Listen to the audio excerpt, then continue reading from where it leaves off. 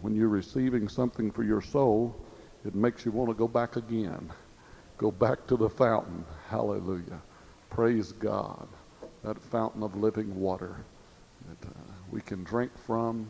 And the scripture said, he that drinketh shall never thirst again. And it was talking about this wonderful Spirit of God. It will quench that thirst. And I thank God for it. Thank you, Jesus. Hallelujah. Amen. Hallelujah. I'd like to ask you to stand with me. We're going to go into the Word of the Lord. And I feel in the Holy Ghost that God is certainly not through in this service. I'm going to ask you to let me have your attention, get your children just as close to you as you can, and sit real still and listen to the Word of the Lord. Amen. Because I feel the Spirit of the Lord moving in a wonderful way in this service. Praise God. I know that the Spirit of God is here to feel and touch every person.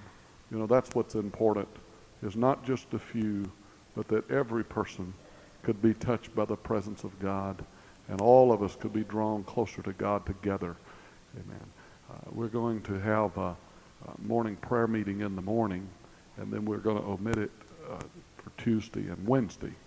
But those that can, if possible, will you join with us in the morning for prayer, and it'll be omitted on Tuesday and Wednesday. I thank God for the wonderful prayer meetings that God has given us in this church, and prayer warriors that are developing, and I thank God for that. Amen.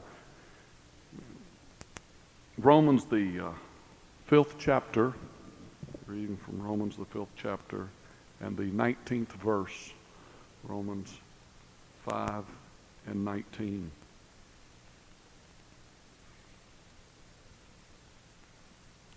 For as by one man's disobedience,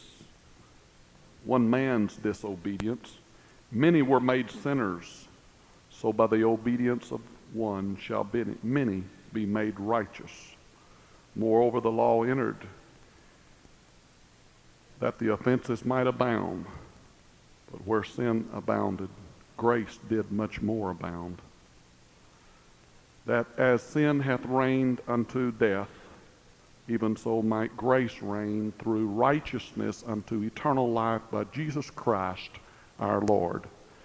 And by the help of the Holy Ghost, just for a little bit here tonight, I want to preach to you from this thought that I know the Lord laid up on my heart, and that's going beyond Calvary. What's beyond Calvary? Would you say that with me tonight?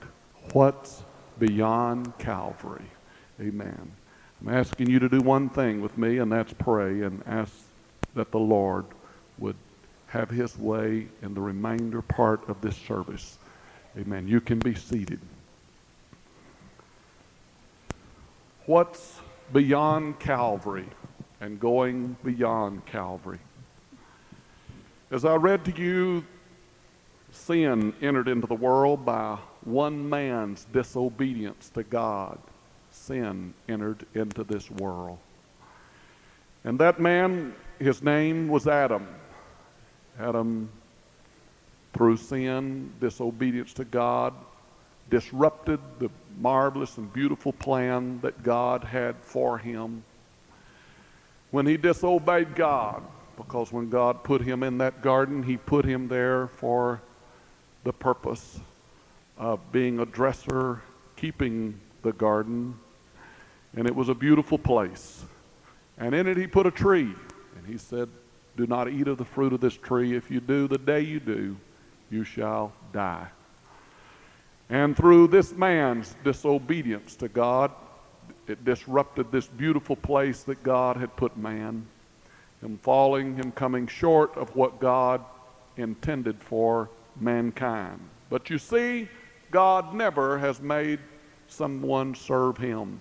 He does not make a robot. He could have done that if he had so desired.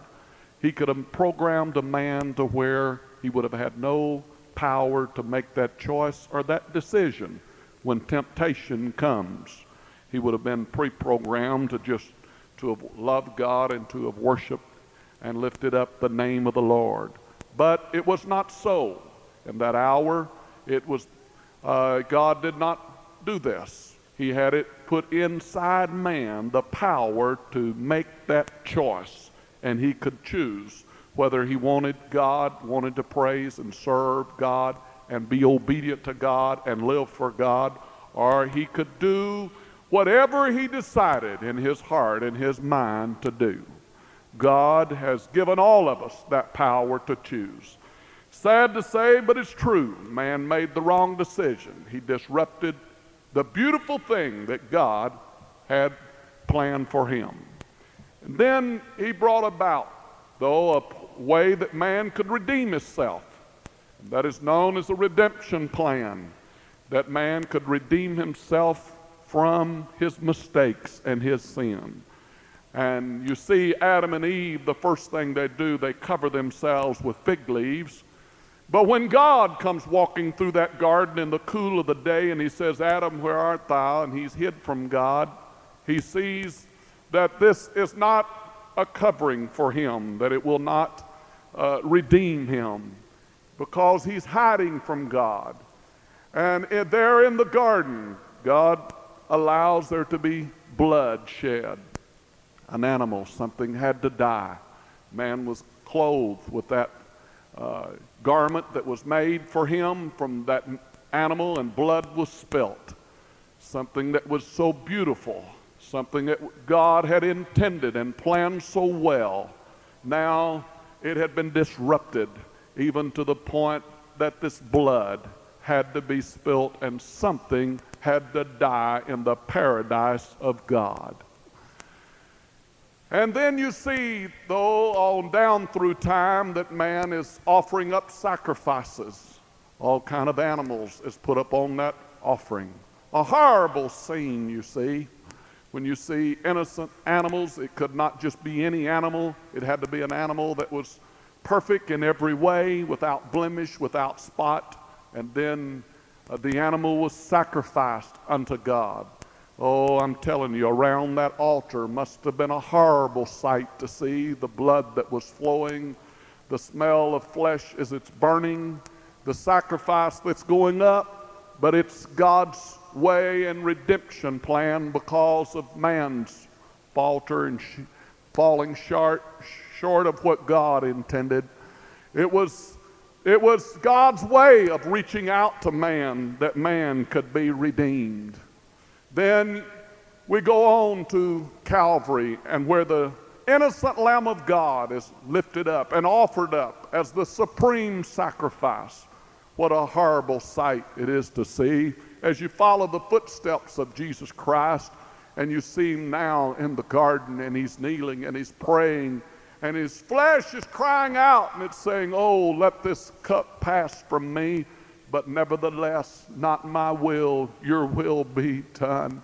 I'm going to tell you, if you could see him in the agony, if you could see him in the garden, if you could go with him through the garden and see the innocent Lamb of God crying and sobbing, and his flesh reaching out, and his flesh just like our flesh, not wanting to die, but it's crying out, "Oh, let this bitter cup pass from me. Let this thing pass from me if it is possible." And in agony until his sweat, the Bible says, it becomes as great drops of blood. He's in such agony and carrying such a load. You see, Calvary was a horrible and an awful place to visit and to see. It was a terrible time, and he goes from there to men have come now to take him and to have nothing but a mockery of a trial to decide whether he's innocent or whether he's guilty.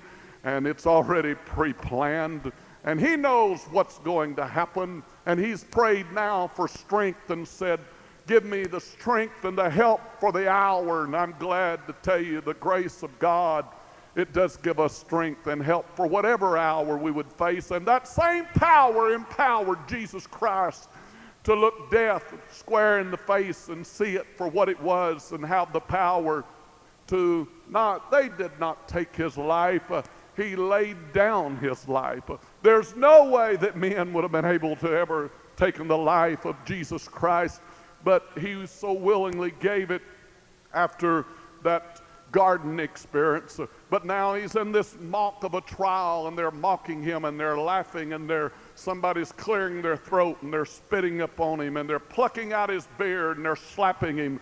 And then finally, to add insult to insult, they plaid a crown of thorns, and some burly feller comes and pushes them down upon his head, and here he is, he's the king, and he says he's the king of the Jews, and they take him to one judge, Pilate, and Pilate knows and feels in his heart that he's innocent and would desire to deliver him, and finally he says, let me send you to another judge, and he sends him to another one, and Herod sends him back to Pilate, and Pilate's wife comes out and says, don't have anything to do with this man. I've been troubled about him in a dream. And his heart and the better side of his judgment is talking to him and saying, don't do this, don't do this. And finally, after such agony, he finally comes up with a thought, well, there's Barabbas, and it's come the time of the year that we're going to deliver one, and perhaps this will settle this for good. And he says, we will deliver one of these prisoners. Which one? And they've incited the mob to cry and to say, give us Barabbas, and let this man called Jesus die. Now they're taking him and for him to carry his own cross. And they're making their way. He's making his way up Calvary, falling under the load of that horrible cross that should not have been his. He's making his way, and through losing sleep and losing strength and just being a man like you and I tonight, he falls beneath the load of that cross. But now making his way on to the top of the hill, they lay him upon the cross, and they begin to nail his hands to that cross and his feet. And a horrible, horrible time, a horrible scene to see. I'm telling you, sin has always created problems for man. It's always been a horrible thing to deal with. The fruits of sin is a terrible thing to have to deal with. Now he's hanging between earth and glory. And he's hanging, and they're still mocking and laughing and even casting lots over his robe, and got a mockery sign hanging over him. He says he is the king of the Jews. This is not enough. He's hanging there in agony, and the women are around him. He looks at his mother, and his heart is bleeding with such pain and such agony. And he looks at her and he says, John, behold thy mother. Or John, take care of your mother, and take our mother and take her away. Don't let mother sit here at the foot of this cross and stand at the foot of this cross and watch me breathe my last breath. Oh, I'm going to tell you something tonight. Sometimes we live too far from Calvary. Sometimes we live too far from the price that was paid, that we would have this liberty and have this victory and have this anointing of God in our life. Sometimes it's just not real enough. You better watch what's in your heart. That's the only thing that gets you messed up, is what's in your own heart. Curse it in the name of Jesus. I resist you, devil. I rebuke you, Satan. Hallelujah. If you're going to live for God, it's going to be because you made up your mind. I am going to live for God, and I am going to hedge this flesh in and deny this flesh and crucify this flesh and bring this flesh under subjection.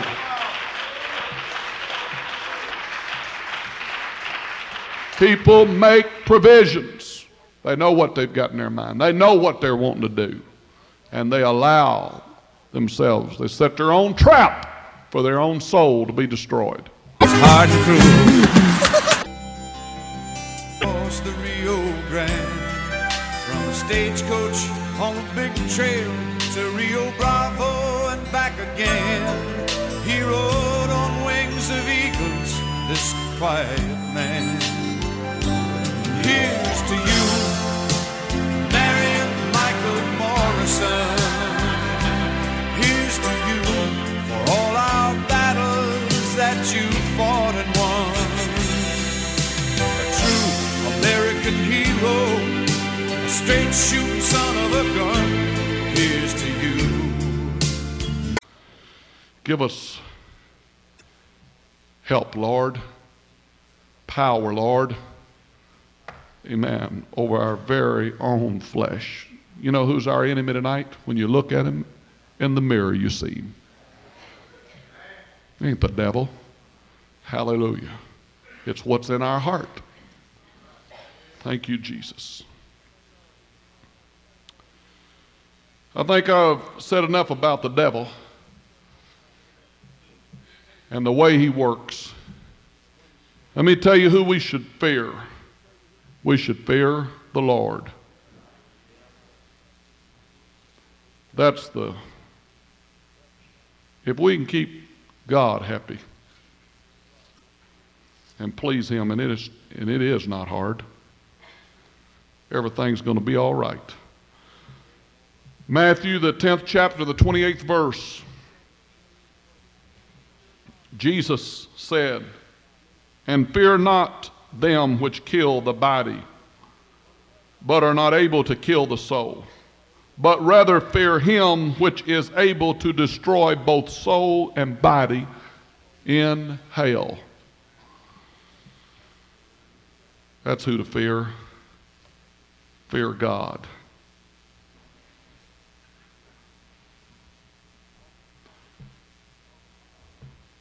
Talk to you about the devil. Let me finish this message by talking to you about the one to really fear. Fear God, who can destroy both soul and body.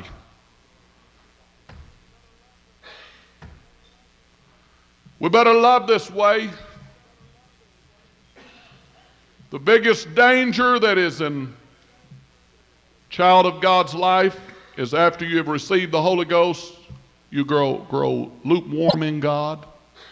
He said, "I'd rather for you to be hot or cold. If you're lukewarm," he said, "I'll spew you out." The biggest danger for us is after we have tasted this life, received the baptism of the Holy Ghost, that then we'd go back to this old, as my daddy used to say, mullygrub spirit, and start complaining about the things of God. God's attitude toward us will be just as his attitude was toward the children of Israel. Isaiah said it in the book of Isaiah and the 5th chapter. Isaiah 5, he talked about his vineyard, and he compared the vineyard to his church, his people. And he told all the things that he done. He said, "I fenced it, I gathered out the stones, I planted it with the very best, I put a wine press in it, I've done all these good things for it." And then he said, "I looked that it should bring..." Marion Michael Morrison,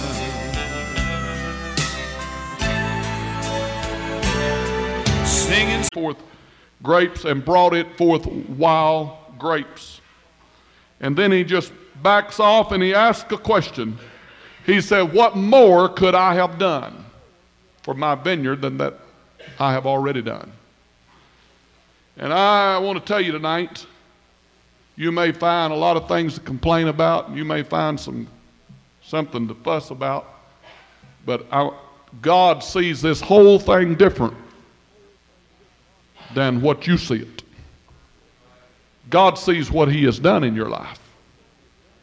And the devil gets us down here on a low plane, and our vision and our ability to understand is so limited, and we are so that we cannot see,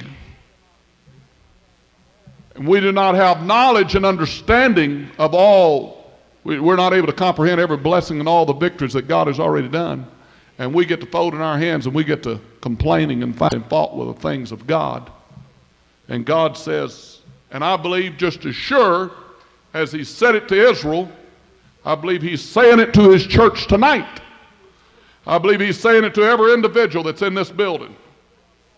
And if we don't bring forth what God wants out of our life, he's asking the question, well, what else can I do for them? I've blessed them. I've protected them. My hand's been up on them. I have prospered them. I have been with them. And all the mighty and the great things that God has done for us. And then he says, I looked that it should bring forth grapes, and brought it forth